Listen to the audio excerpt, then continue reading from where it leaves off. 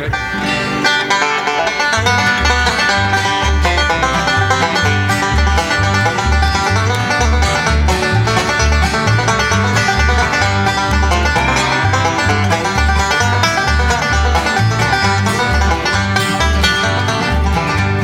the darkness of the night, not a star was in sight. On a highway that leads down to go. Well, Jesus came in and he saved my soul from sin. Hallelujah, I'm ready to go. Hallelujah, I'm ready. You can hear the voices sing soft and low. Hallelujah, I'm ready. Hallelujah, I'm ready to go.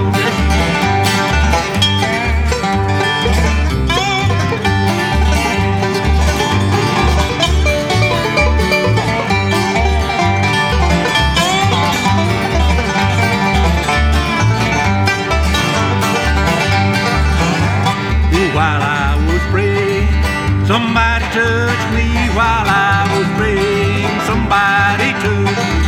While I was praying, somebody touched me. It must have been the hand of my Lord. With glory, glory, glory, somebody touched me. Glory, glory, glory, somebody touched me. Glory, glory, glory, somebody touched me. It must have been the hand of my Lord.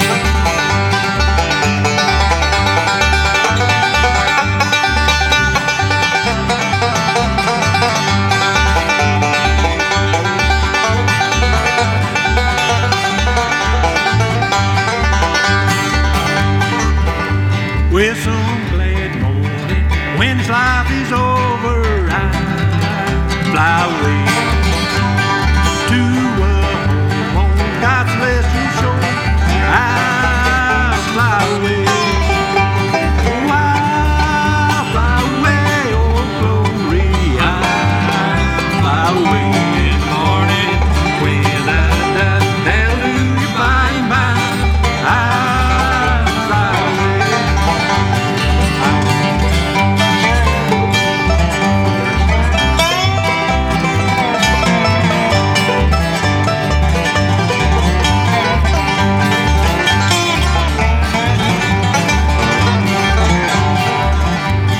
I wandered aimless, life filled with sin. I wouldn't let my dear Savior in. Then Jesus came like a stranger in the night. Praise the Lord, I saw the light. I saw the light, I saw the light. No more darkness, no more night. Now I'm so happy, no sorrow inside. Praise the Lord, I saw the light.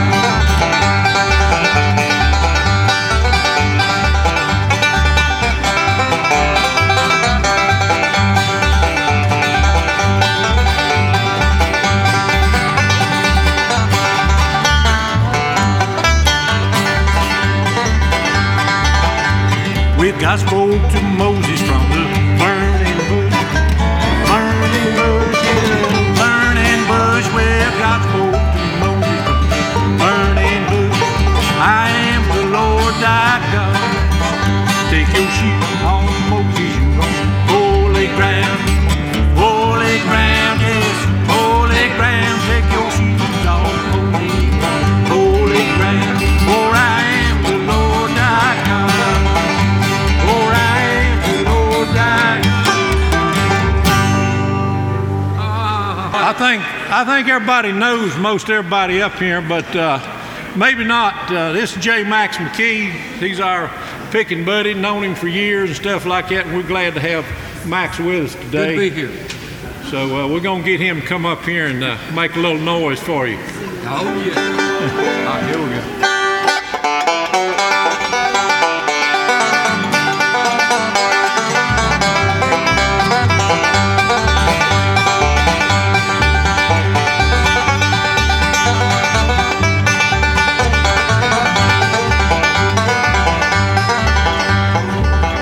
This whole world's no place for living, not enough care, not enough giving. Sometimes clouds filled with sorrow hide my way. But this life is stormy weather ain't gonna be my home forever. I'm gonna be a moving.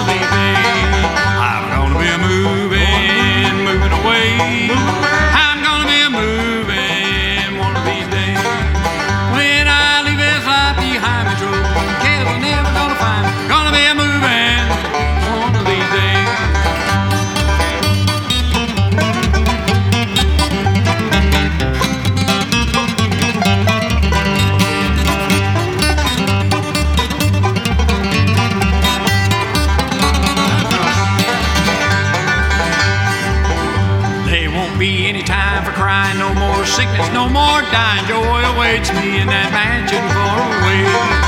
I'm gonna rest from all my labor. Jesus is gonna be my next door neighbor. I'm gonna be a moving one of these days. I'm gonna be a moving away. I'm gonna be a moving one of these days. When I leave this life behind, my troubles and cares are never gonna find me. I'm gonna be a moving one of these days. I'm gonna be a moving one of these days.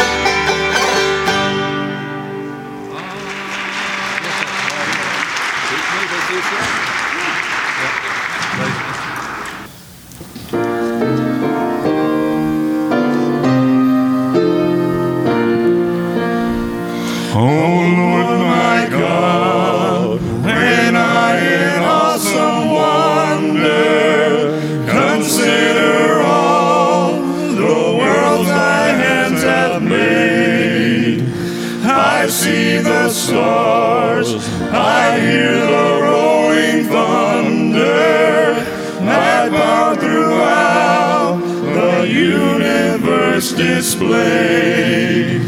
Then sings my soul, my Savior God, to thee. How great thou art, how great thou art.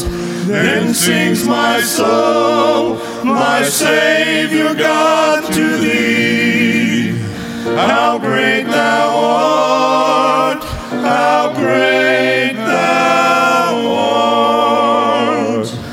When through the woods and forest glades I wander and hear the birds sing sweetly in the trees, when I look down from lofty mountain grandeur and hear the brook and feel the gentle breeze, then sings my soul, my Savior God, to thee. How great thou art, how great thou art. Then sings my soul, my Savior God, to thee. How great thou art, how great thou art. And when I think that God for Son is bearing, sent him to die, I scarce can take it in, that on the cross my burden gladly bearing, he bled and died to take away my sin. Then sings my soul, my Savior God, to thee. How great thou art, how great thou art. Then sings my soul, my Savior God, to thee. How great thou art, how great thou art. When Christ shall come with shout of acclamation and take me home, what joy shall fill my heart. Then I shall bow in humble adoration and there proclaim, my God, how great thou art. Then sings my soul, my Savior God, to thee. How great thou art, how great thou art. Then sings my soul, my Savior God, to thee. How great thou art, how great thou art.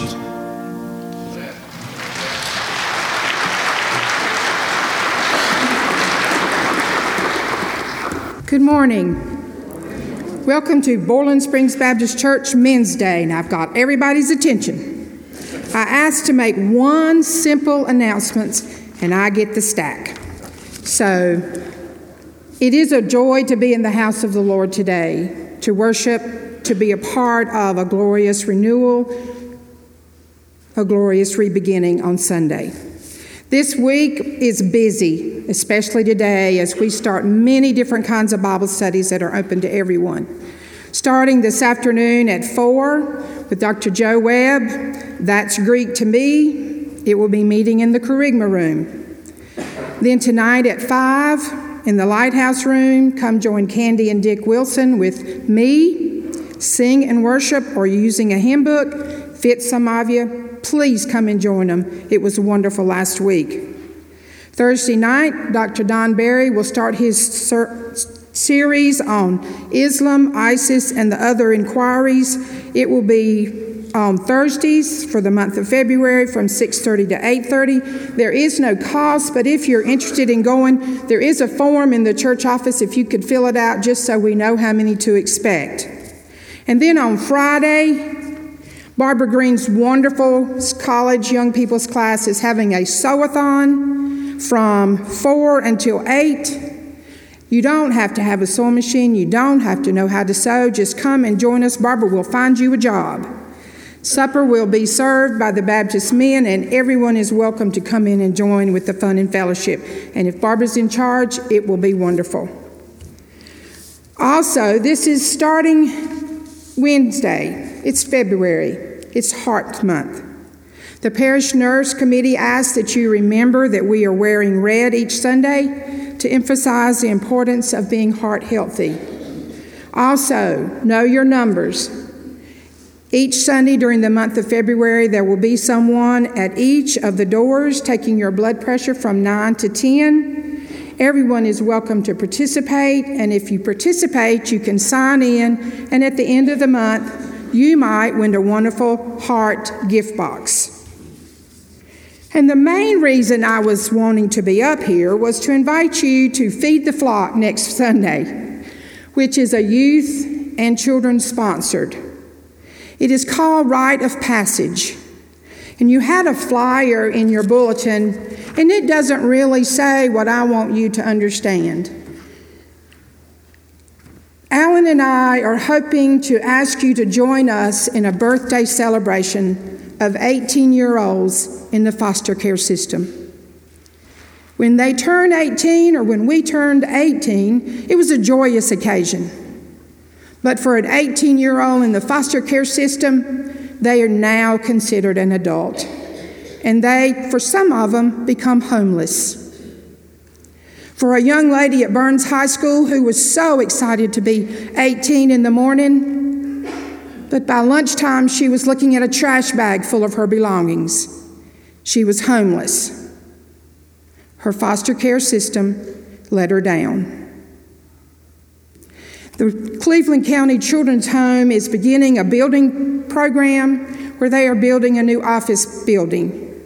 On the back side of that office building will be 2 college-type apartments. They're calling it the transitional home for children who are now young adults, can transition from the foster care system into being an adult. They can finish their high school education, hopefully go to CCC, find a job. The 18th birthday should be a happy time, not a sad time. So come help us, along with all the churches in Cleveland County, as we celebrate February the 5th in a rite of passage. Feed the Flock will be soup, cornbread, and desserts. So please join us. Also, if you have the tab in your bulletin, I knew I would forget, please fill it out so that we know you are here and a part of our worship. This is the day the Lord hath made. Let us rejoice and be glad in it. Remember, February, acts of love. As I tell the children, it's as simple as a smile, as warm as a hug. Share your love. Share your kindness. It doesn't take a lot. Thank you. Good morning. Our first hymn is number 425, He Keeps Me Singing. And let's all stand as we sing together.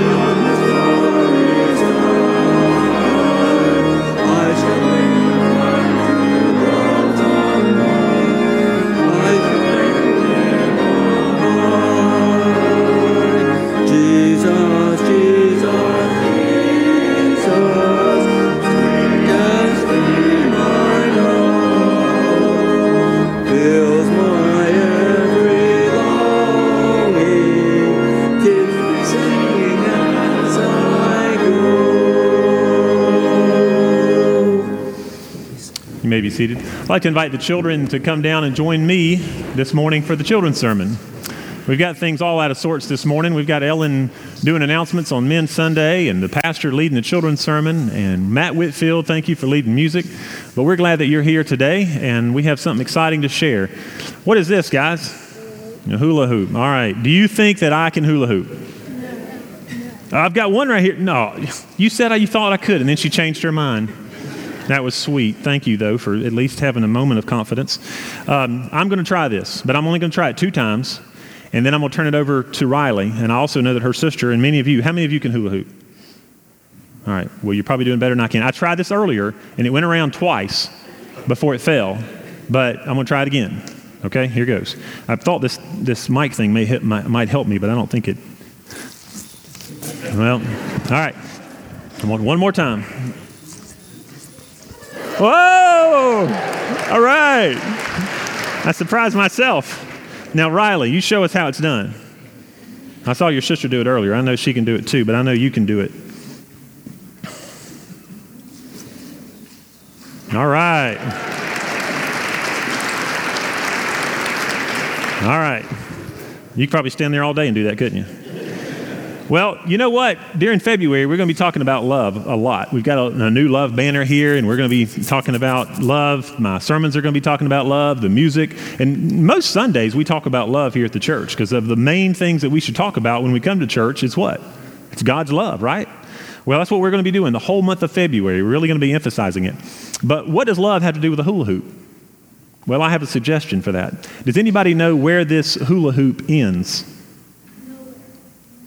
Where does it begin?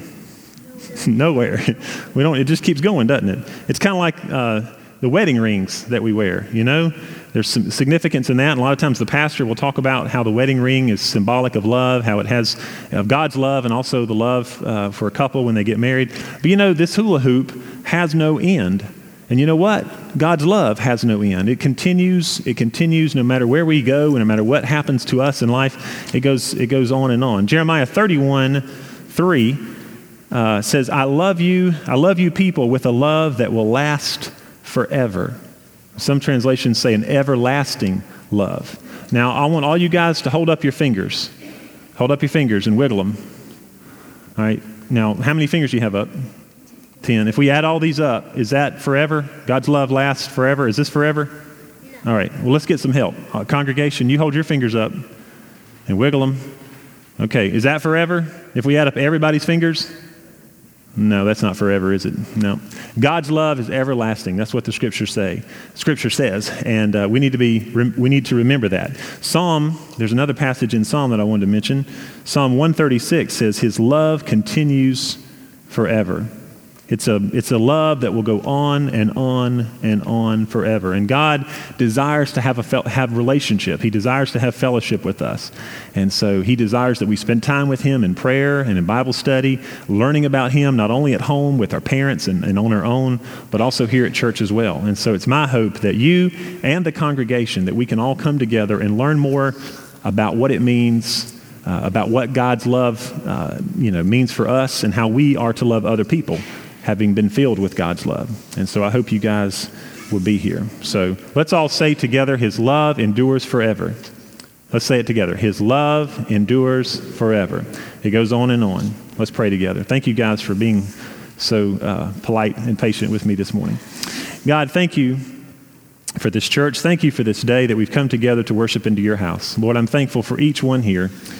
Father, we are aware of many in our congregation, Lord, who cannot be here today, and we lift them up to you this day. We pray that they would feel your love and the love of this church. Father, we're thankful that your love endures forever, that it is truly everlasting. And Father, remind us of that when days we need to hear that message once again. I thank you for these children and for their families. It's in Jesus' name we pray. Amen. Thank you, guys. The morning prayer time is always very special for me. I always enjoy this part of the service on Sunday morning. And I think I enjoy it so much because I don't know about you, but I know that I serve a God that's able. And when we come to this point in the service where we can not only thank God for all that He's done, but we can also pray for our brothers and sisters in Christ who are in need. And I was reminded this morning that we've got several members of our church that are either in rehab or they are in nursing facilities or in the hospital that could certainly use our prayers. We've got Brother Tom Hamrick. Martha Green, that I understand was just recently airlifted to Charlotte. We have Billy Washburn, Polly McDaniel, Nancy Marsh, who is now in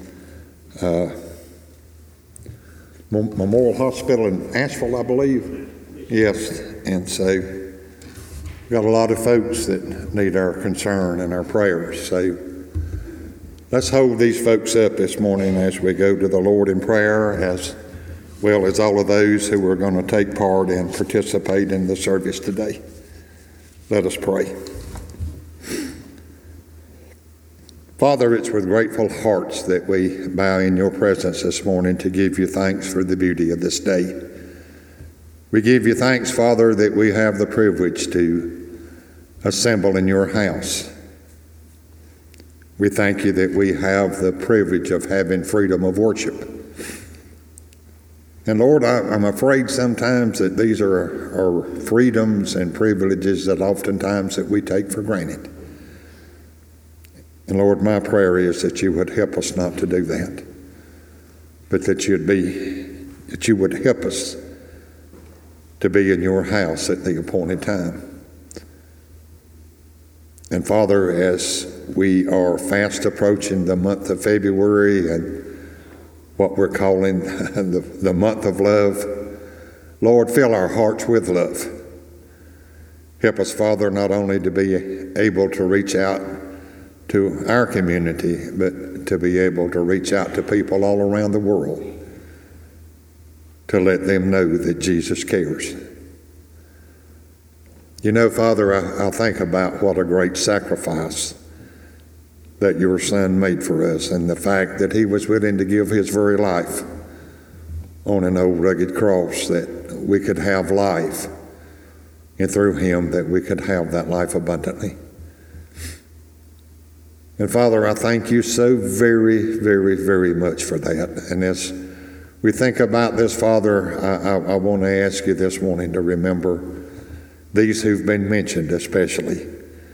I know, Father, that my Bible tells me that you're the great physician, that in you, Father, that there is all healing power.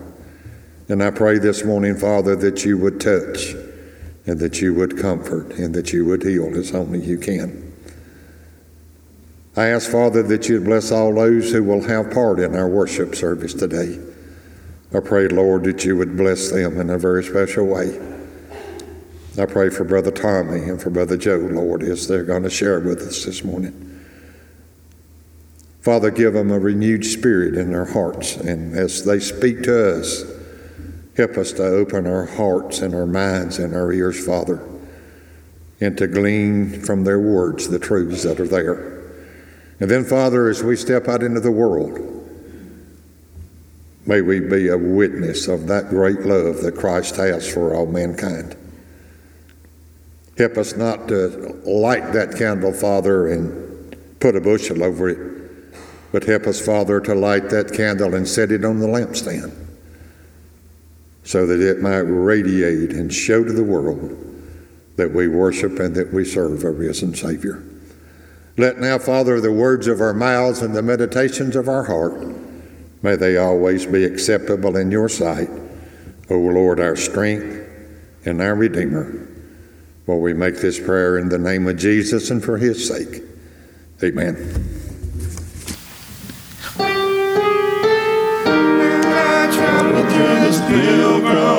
There is a friend who walks with me, leads me safely through the sinking sand. It is the Christ of Calvary. This would be my prayer, dear Lord, each day to help me do the best I can. For I need thy light to guide me day and night. Blessed Jesus, hold my hand. Jesus, hold my hand. I need thee every hour. Through this pilgrim land, protect me by thy power. Hear my feeble plea. Oh Lord, look down on me. When I kneel in prayer, I'll hope to meet you there. Blessed Jesus, hold my hand. When I wander through the valley dim toward the setting of the sun, lead me safely to a land of rest. If I a crown of life have won, I have put my faith in thee, dear Lord, that I may reach the golden strand. There's no other friend on whom I can depend. Blessed Jesus, hold my hand. Jesus, hold my hand. I need every hour. Through this pilgrim land, protect me by thy power.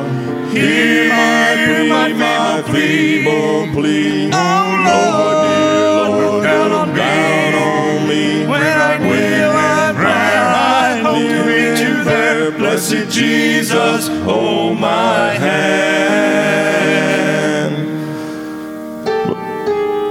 Jesus, hold my hand. I need every hour. Through this pilgrim land, protect me by thy saving power. Hear my feeble plea. Oh Lord, dear Lord, down on me. When I kneel and pray, I hope to reach you there. Blessed Jesus, hold my hand.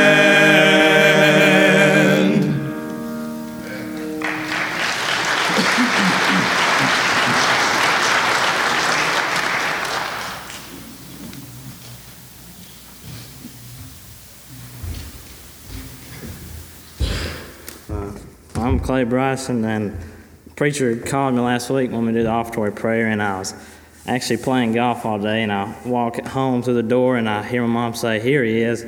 So I kind of backpedal. I'm like, I've been home for 1 second, and somebody's already looking for me. This might not be good. And then she asked me, said, will you say the offertory prayer Sunday? I'm like, yeah, but who's on the phone? She said, the preacher. I was like, well, this is probably a bad time. If I'd have said no, I don't know how I'd have got out of that. But anyway, I'm glad to be here, and so let us pray. Dear Heavenly Father, we thank you for this wonderful opportunity to come and worship you today. We thank you for the men in this church leading us, and I pray that we not only give with our offering of money, but just give love and just give our talents, because you've loved us so much these days. And we thank you for all that you do. In Christ's name we pray. Amen.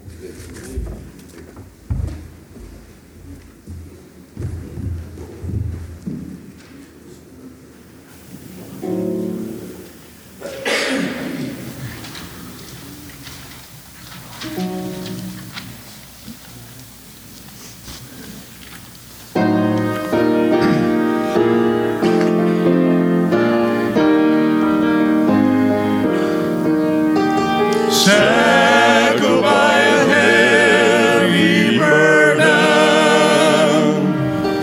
neath the load of guilt and shame.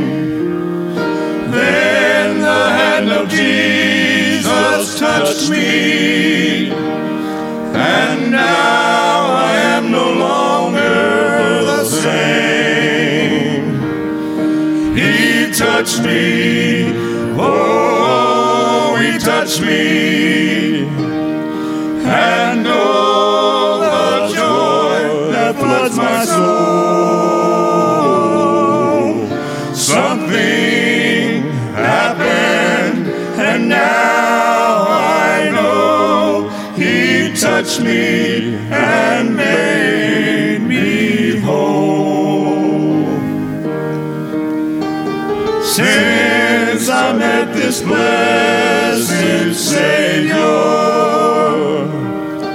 since he cleansed and made me whole, I will never cease to praise him. I'll shout it while eternity rolls. He touched me, oh, he touched me, and oh, the joy that floods my soul. Something happened, and now I know he touched me and made me whole.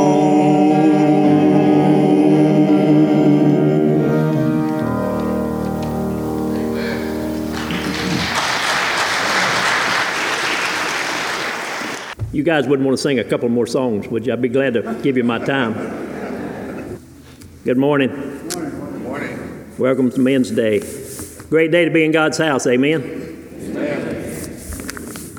Well, when I told Keith that I'd speak this morning, I didn't know he was going to put my name up in lights out on the next to the highway. In fact, a couple of weeks ago, Cindy said something to me about seeing my name on a sign, and I said, no, I don't think so. But when I left that morning, I did notice it was out there, and my thoughts that went through my mind, well, that's a good thing, because everybody would see my name up there, and nobody will show up. But then I realized immediately that wasn't going to be the case, because right above my name was Dr. Joseph Webb. And I knew that everybody would want to come and hear Dr. Webb, myself included. So think of this like when you go to a concert. You know, they always have an opening act. And then the main event comes out. So the main event is coming, and knowing him like I do, I know it'll be worth the wait. You know, I didn't realize until we had our organizational committee meetings a couple of weeks ago that I'm on 6 committees. Anybody else? Raise your hand. So that should be noted for something, some kind of record. Now, this is what happens when one of your best friends is heading up the nominated committee and they have slots to fill. No, that's not true, and that's not what happened. But I'm on the Constitution Committee, Long Range Planning, Social and Fellowship, Welcome and Hospitality, Usher, and Nominating. And I assure you I'll do my best to do the best I can to serve on all those committees. I'm on the Nominating Committee because this year I am serving as the Director of Baptist Men for our church. And for the next few minutes, what I'd like to do is to share with you how that came about. And in that process, to share with you how important prayer is to me, and about my prayer time, and about how God speaks to me. And let me first say that I was not strong-armed or strongly encouraged or even asked to serve in this position. I volunteered. I asked for it. And I'd like to share with you how that came about. Ever since I retired, I've been searching for a time to pray, for my prayer time. Now, I know we can pray anytime, and I do that, but of having a time dedicated and set aside for my daily prayer. When I was working, I used to use my time driving to and from work as my prayer time. And I was thinking this morning, I was getting nervous about getting up, was quite often my prayers going to work were very different than my prayers coming home from work. But since I retired, I've not been able to find a time that just seemed to fit, that just seemed right. I had more time, but, you know, the different times I tried, they just didn't feel right. Well, about a year ago, after I retired, I began going to the Y every day, Monday to Friday. And I began walking. And I built my walking time up to where I now walk 5 miles a day. And that takes me an hour, better than an hour. And I also found that if I listened to music, that the time went by quicker. So I'd go to the Y, put on my headphones, find me a Pandora station or a playlist, and off I'd go. Well, if you remember, sometime last year, Keith challenged us to listen to the New Testament. And I found that my walking time was a great time for me to listen to the New Testament. And it worked out great. So a few weeks ago, while walking at the Y, there was something I needed to pray about, so I just began to pray. And then the thought come to me that possibly this time that I had while I was walking would be a great time for me to use as my prayer time.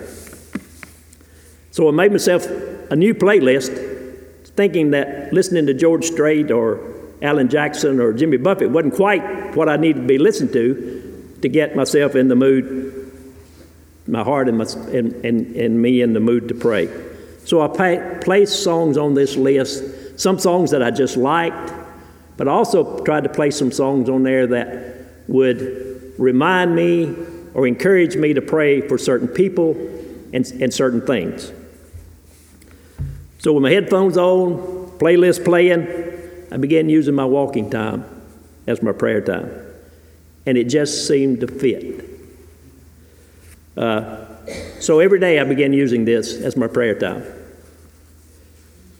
Now, one of the things that I'm not real good at is listening, as my wife and some of my friends will tell you. And this is also true when I pray, and it may be true for a lot of us. I want to do all the talking and not enough listening to God. So every day I tried to set aside a certain period of time where I would just listen to God and ask Him to speak to me. Well, you better be careful what you ask for, because He will speak to you. One day while praying, a thought just popped into my head, and why don't you pray? That thought just popped into my head, and I'm thinking, well, I am praying. But see, I knew exactly where that thought came from. You see, every Sunday morning at my men's Bible study, we always open with prayer, and most of the time, Jamie does that praying. But he always asks if anyone else would like to pray. And most of the time, I just sit there and wait it out, thinking Ed will pray, Keith will pray, or Jamie will pray. So I just sit and wait it out. I knew this was what this thought was about. And I knew where it came from. As I recited back to God my list of reasons why I didn't pray, they pray better than I do. They'll be upset if they don't get to pray. I don't know what to say. What I say won't sound right. Well, this thought just kept coming back. Why don't you pray? So at that moment, I took out my cell phone and I sent Jamie a text and told him that on the next Sunday, I would like to pray. Because I knew if I didn't do it then, come next Sunday, I'd just sit and wait it out. And then when somebody else spoke up, I would think to myself, doggone it, I was just about to do it. So I sent Jamie that text. Another day while I was praying, and even before I got to my listening time, the time for God to speak to me, He interrupted me. Why don't you serve? And once again, I immediately knew where that thought came from. You see, the previous Sunday at church, we were given a tentative list of the church leadership for the coming year. And as I looked over that list, I noticed that no one was listed as the director of Baptist Men. No big deal, I thought. I didn't even give it up. You didn't even really think about it.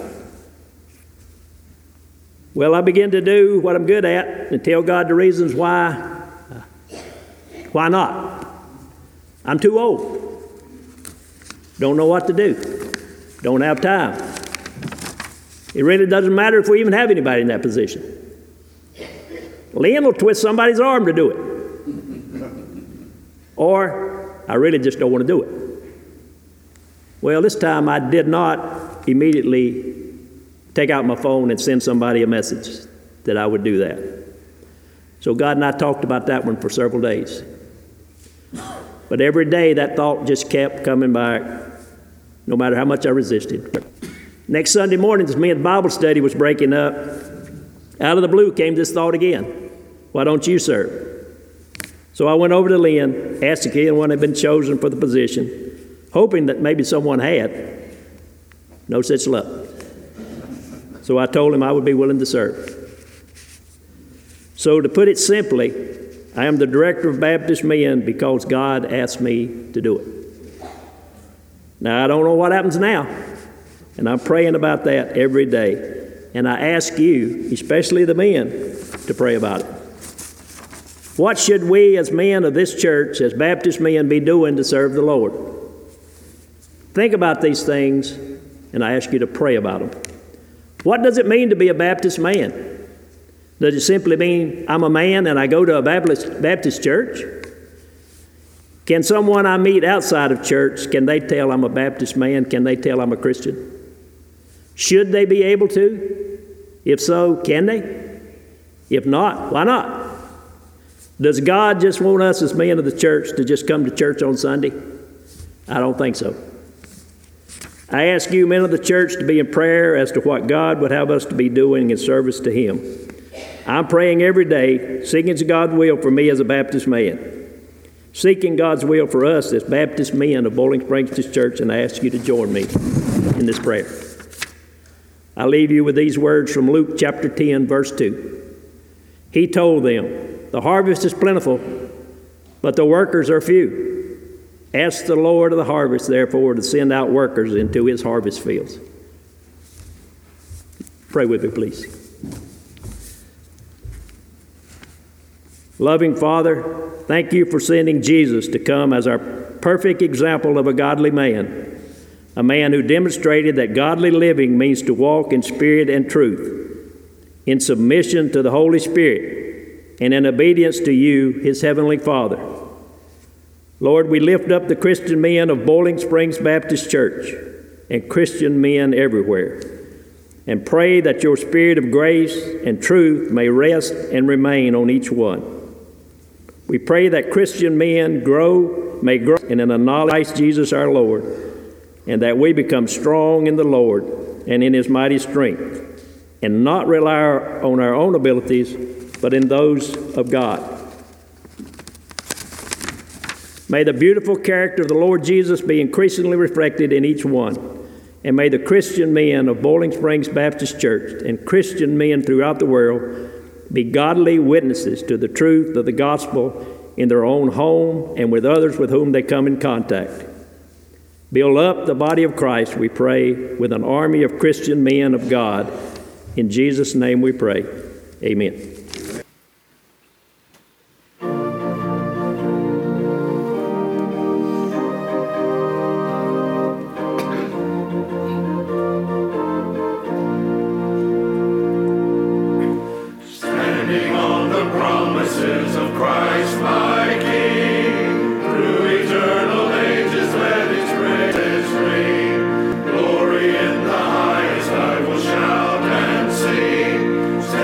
On the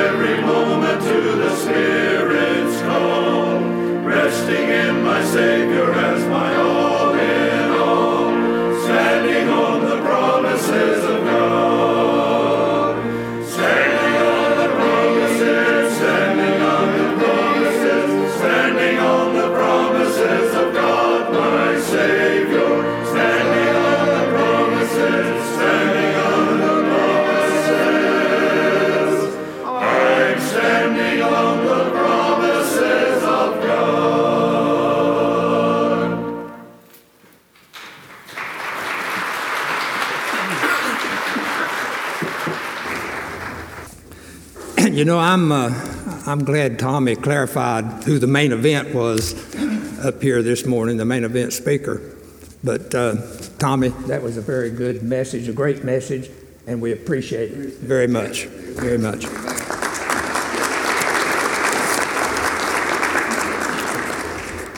Our scripture reading this morning, it comes from the New Testament, from the book of John, 4th chapter, verses 1 through 15. I'll be reading from the Pew Bible, and it's on page 925 if you want to follow me on the reading of this. So I said chapter 4, verses 1 through 15. Now when the Lord knew that the Pharisees had heard that Jesus was making and baptizing more disciples than John, although Jesus himself did not baptize, but only his disciples, he left Judea and departed again to Galilee. He had to pass through Samaria, so he came to the city of Samaria called Sychar, near the field that Jacob gave to his son Joseph. Joseph's well was there, and so Jesus, weary as he was with his journey, sat down beside the well. It was about the 6th hour. There came a woman of Samaria to draw water. Jesus said to her, "Give me a drink," for his disciples had gone away into the city to buy food. The Samaritan woman said to him, "How is it that you, a Jew, ask a drink of me, a woman of Samaria? For Jews have no dealings with Samaritans." Jesus answered her, "If you knew the gift of God and who it is that is saying to you, 'Give me a drink,' you would have asked, and he would have given you living water." The woman said to him, "Sir, you have nothing to draw with, and the well is deep. Where do you get that living water? Are you greater than our father Jacob, who gave us the well and drank from it himself and his sons and his cattle?" Jesus said to her, "Everyone who drinks of this water will thirst again, but whoever drinks of the water that I shall give him will never thirst. The water that I shall give him will become in him a spring of water welling up to eternal life." The woman said to him, "Sir, give me this water that I may not thirst nor come here to draw." May the Lord bless the reading of his word. It is a great honor and a privilege to stand in this historic pulpit. After 40 years in pulpits, this one is about as prestigious as I can remember. It's wonderful. Thank you for the invitation to share with you this morning. The story that Lynn just read, he read half of the story. And since I think it's a familiar story, and yet we could use a little refreshing, I would like to read quickly. I won't take too long, but I would like to read quickly the rest of the story from John chapter 4 and ask you to listen carefully to the exchange that takes place between this woman and Jesus. The woman said to Jesus, "Sir, give me the water that I may not thirst." Jesus said to her, "Go and call your husband and come here." And the woman answered and said, "I have no husband." Jesus said to her, "Well did you say, 'I have no husband,' for you have had 5 husbands, and now he whom you have is not your husband. You have spoken this truly." The woman said to him, "Sir, I perceive that you are a prophet. Our fathers worshipped in this mountain, and you say that in Jerusalem is the place where it is necessary to worship." Jesus said to her, "Woman, believe me that an hour is coming when you will worship the Father neither in this mountain nor in Jerusalem. You worship what you do not know. We worship what we know, for salvation is of the Jews. The hour is coming, and now is, when the true worshipers will worship the Father in spirit and in truth. For the Father also seeks such ones that worship him. God is a spirit, and those that worship him must worship in spirit and truth. The woman said to him, I know that Messiah is coming, the one called Christ. When that one comes, he will announce to us all things. Jesus said to her, I am that one, now speaking to you. The cast of characters in the New Testament that Jesus meets, particularly in the Gospels where we find the stories of Jesus, Matthew, Mark, Luke, and John, the cast of characters is an extraordinary cast, a cast of individuals, people, who in extremely important ways communicate to us. We learn from Jesus in two different ways. One, from the things he teaches us, like the Sermon on the Mount, and like things that he says, even to this woman. But the second way that we learn from Jesus is through what he did. When he said, come follow me, he wasn't just saying, pay attention to what I say. He was also saying, watch what I do, because I will communicate much of what I do in order to show you, teach you, call you to behave and live as I do. And in this cast of characters, the story from John chapter 4, early in John's gospel, and this is the only gospel that gives us this story, we find one of the longest encounters that Jesus has with any one person in the New Testament. And we also find one of the events that is, how do we say, one of those events that not only teaches us by what it says, but by the actions of Jesus to initiate it. This story of the woman at the well, is it fair to say you know this story? If you've grown up in the church, you know this story. The story of Jesus meeting this woman, passing through Samaria, where the Jews of Judea seldom passed through because they didn't like the Jews that were in Samaria. It's a long story, but they were alienated from each other, though all of them were Jews. And in moving from the north part of the country to the south, Jesus took his disciples and walked straight through what essentially was land they didn't essentially walk through on a common basis. And the disciples, they stop at the well near Sychar, and the disciples go to buy food, and a woman appears at the well to draw water, probably with her head covered, carrying who knows what kinds of vessels to draw from the water, and Jesus and the woman encounter one another.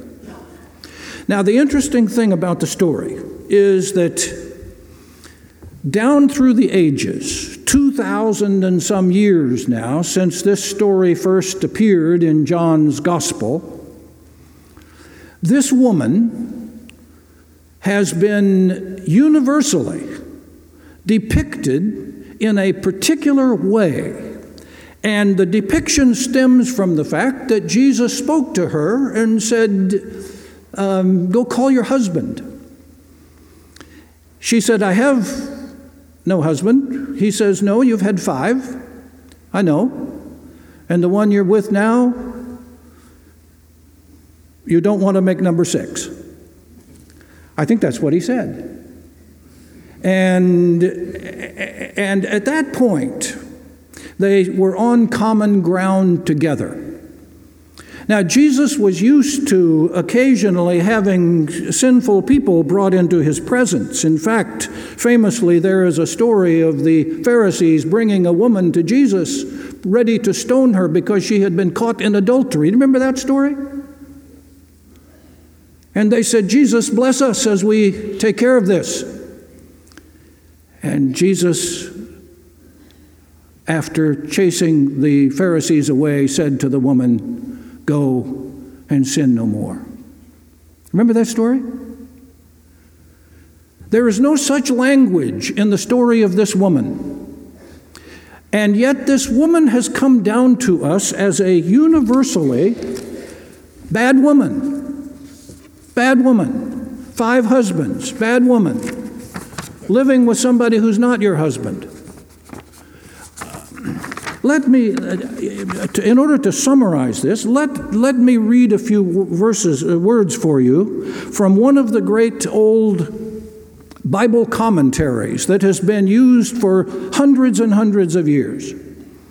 It says about this woman this: Jesus turns her back upon the shameful wretchedness of this woman's life, that she may forget the water of Jacob's well and thirst for relief from shame and misery. In requiring her thus to face the facts of her guilty life, in encouraging her to bring clear before him all her sinful entanglements, he responds to her request and gives her the draught of living water. For there is no abiding spiritual satisfaction which does not begin with a fair and frank consideration of our past, and which does not proceed upon the actual facts of our own life.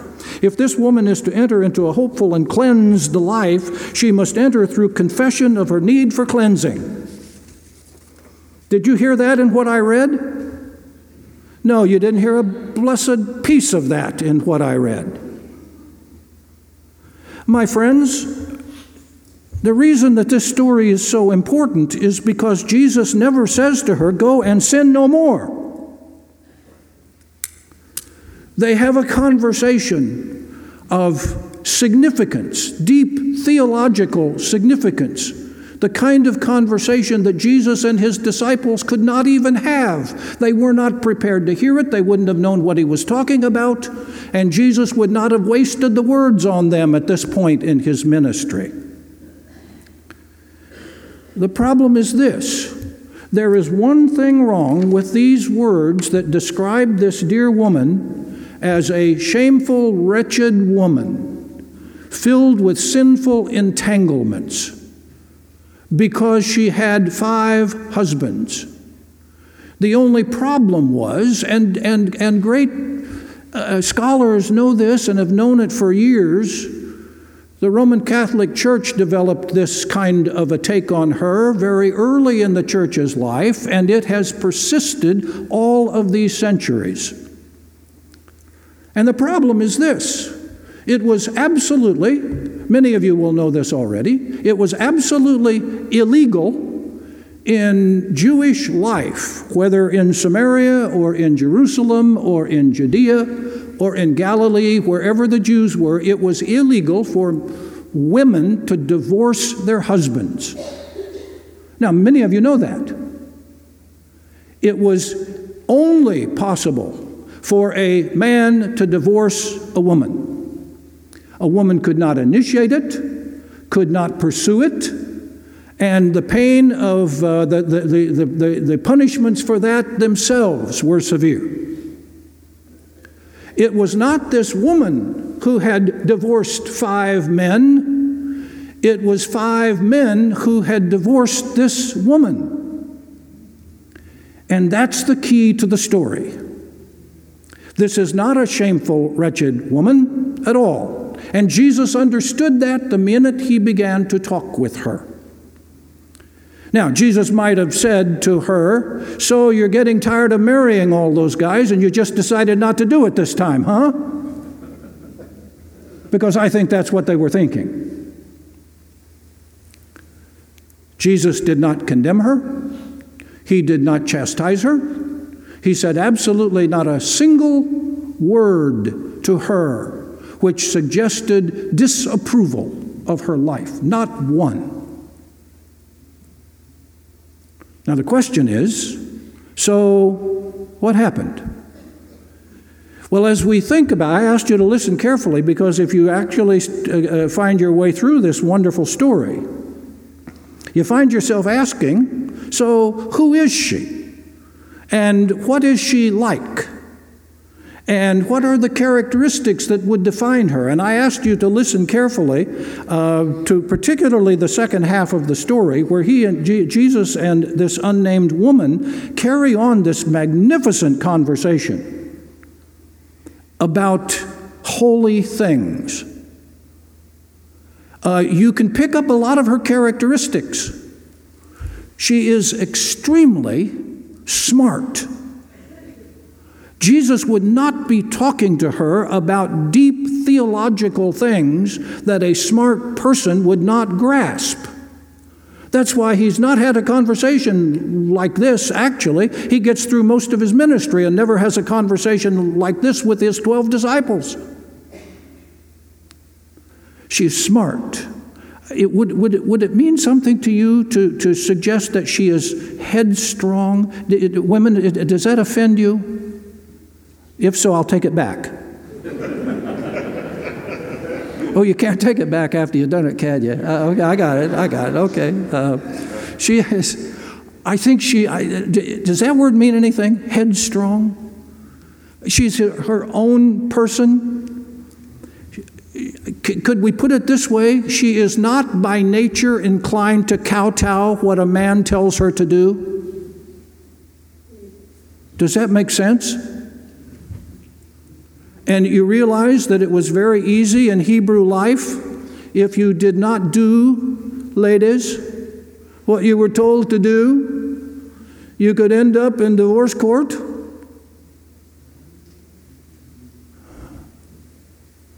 This is a remarkable woman who has, I think, tried. I think she wants to be married. I think she does. But who tries to be her own person and runs into guys who don't want her to be her own person. And as a result, 5 husbands. If I were advising her, I'd say just cut it down, let it be no more than 2, 3, and stop. Well, she pushed it a little farther. But what I want you to grasp is that Jesus has met an extraordinary woman and immediately recognizes it, in my judgment, discovers that for whatever miraculous reasons, he knows a little about her background. There is no condemnatory language. Instead, he opens the door so we will talk about the metaphor of water and living water. And then, my friends, for the first time in Jesus' ministry, now this is early in John's Gospel, for the first time in Jesus' ministry, he tells her who he is. He has not told anybody up to this point who he is. Did you hear me read that? I know that we're waiting for the Messiah, and when he comes, he'll teach us all things, and everything will be straightened out. And Jesus, for the first time, says, I am him. And I think the woman was speechless. I think she grasped it. Because when she finally went back to town, she went and told everybody, I have met him. I have met him. I know who he is. He's here. The rest of the story says that. We didn't read that part. My friends, where are the men in this story? Okay. Well, let's put it this way. After their 2-hour conversation, I made that up. It doesn't say 2 hours, but I think it was a long conversation. And after all, they did go to town to buy groceries and probably other things. Okay? But they're all gone. One of the questions I've often wondered is, how did John know this happened? He wasn't there. Any ideas? Well, when they come back, they're kind of puzzled, the disciples, because I'll get back to that. They're kind of puzzled, the disciples, because the conversation is still going on. He's still talking to her. That kind of interrupts them, which I suspect causes them no little anxiety that they don't know what he's doing here. Because, A, you're not supposed to talk to women, you men, particularly strange women at wells, and particularly Samaritan women. I mean, he's got a whole list of things. But it's obvious they've had a great conversation, and the disciples are puzzled. The disciples are puzzled at all of this, and bless his heart, Jesus does not stop. I think he greets her to walk away. She walks away, and I think they're afraid to say, "What was that all about?" I think they're afraid to say that. And I think the subject goes untalked about, what he's just done. Would that be fair to say? Untalked about. You know, one of the things we know as we read the New Testament carefully is that Jesus developed a very loyal following of women who began to go with him from place to place. They kind of stayed together. I think this became one of those women. I really do. And I think that John, that disciple, younger disciple apparently, but I think he was curious. And I think one day he either asked Jesus or he asked her, "Do you remember that thing back at the well? What'd you guys talk about?" And I think she might have been the one to sit down with John and say, "Let me tell you what happened." I think she did. Jesus could have, but I think it was her.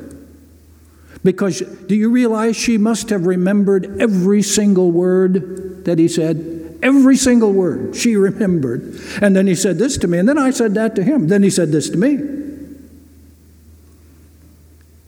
And John either slipped away and wrote it down or never forgot it, because we have this magnificent story. Now, ladies, I need for you, would you all wait outside for the rest of the time? The men and I need to have a little talk. Oh, that's not appropriate, is it? Oh, I'm so sorry. Okay, read your bulletin or something, but keep yourself occupied, ladies.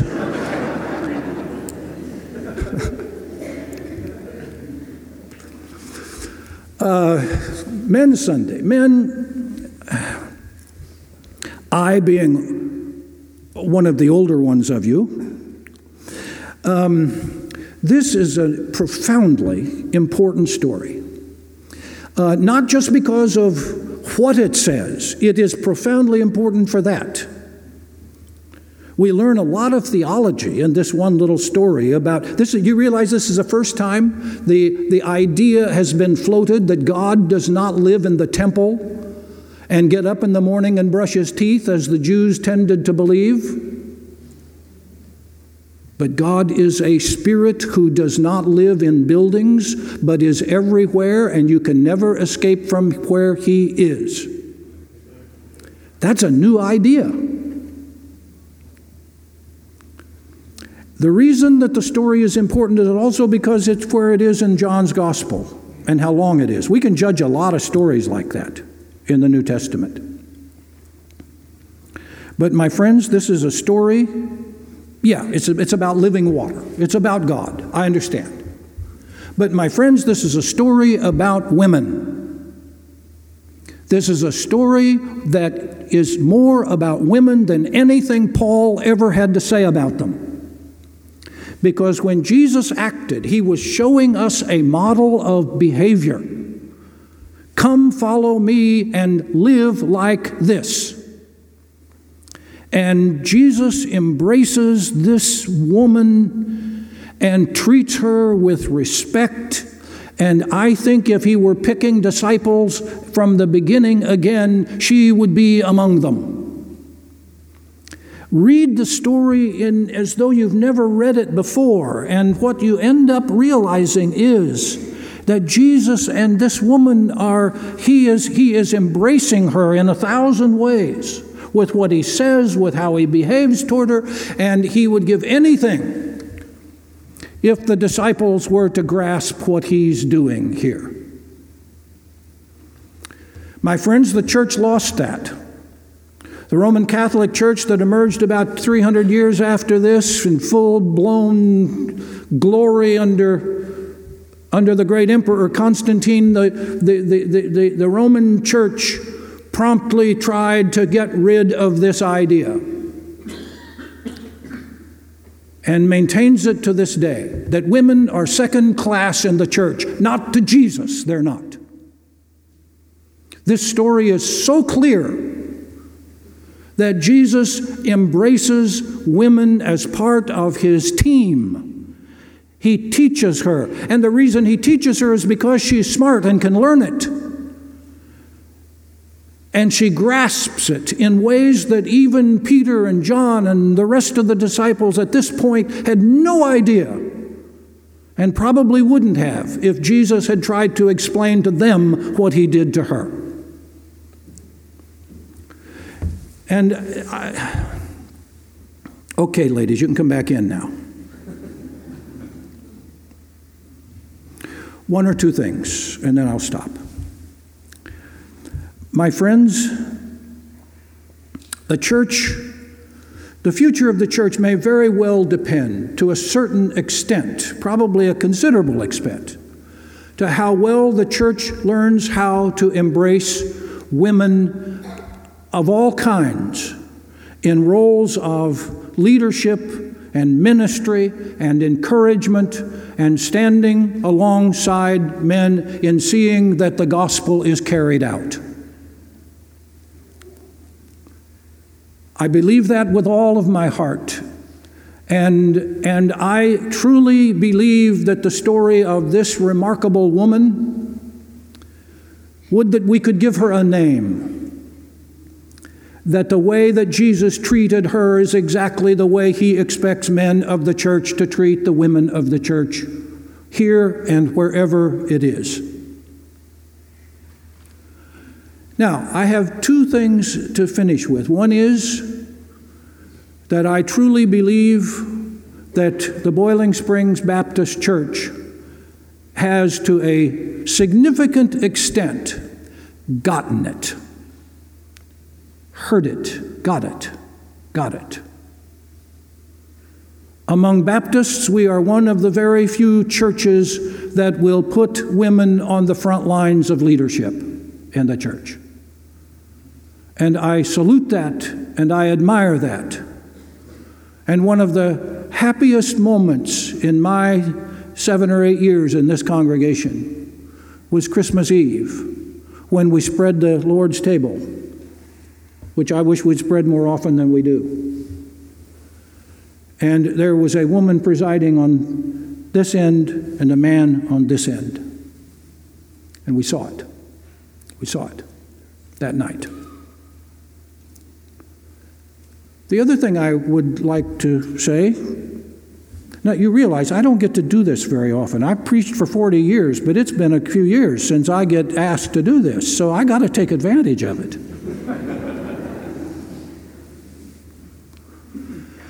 We can do better. We can do better. We're not there yet.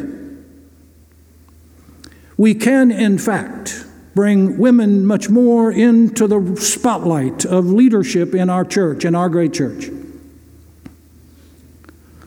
And I will be always one to speak up in favor of doing that. I think the New Testament supports that. I think it's gotten lost in the long liturgies of the church, Catholic and Protestant both. But my friends, this story of this woman, and the thing that I so like about the story is that this is not Paul talking, this is Jesus talking. This is Jesus who is extending the hand out to this woman and inviting her into a circle of his followers, where I think Jesus intended her to be. I think he fell in love with her. She was not the only one. There are other great stories like this. This just happens to be the longest one and the one with the most details in it for us. I truly believe that a great church is a church in which women and men stand side by side in every single capacity that the church requires. And not to do that is to violate what I think is the example of Jesus himself in the Gospel of John. Pray with me.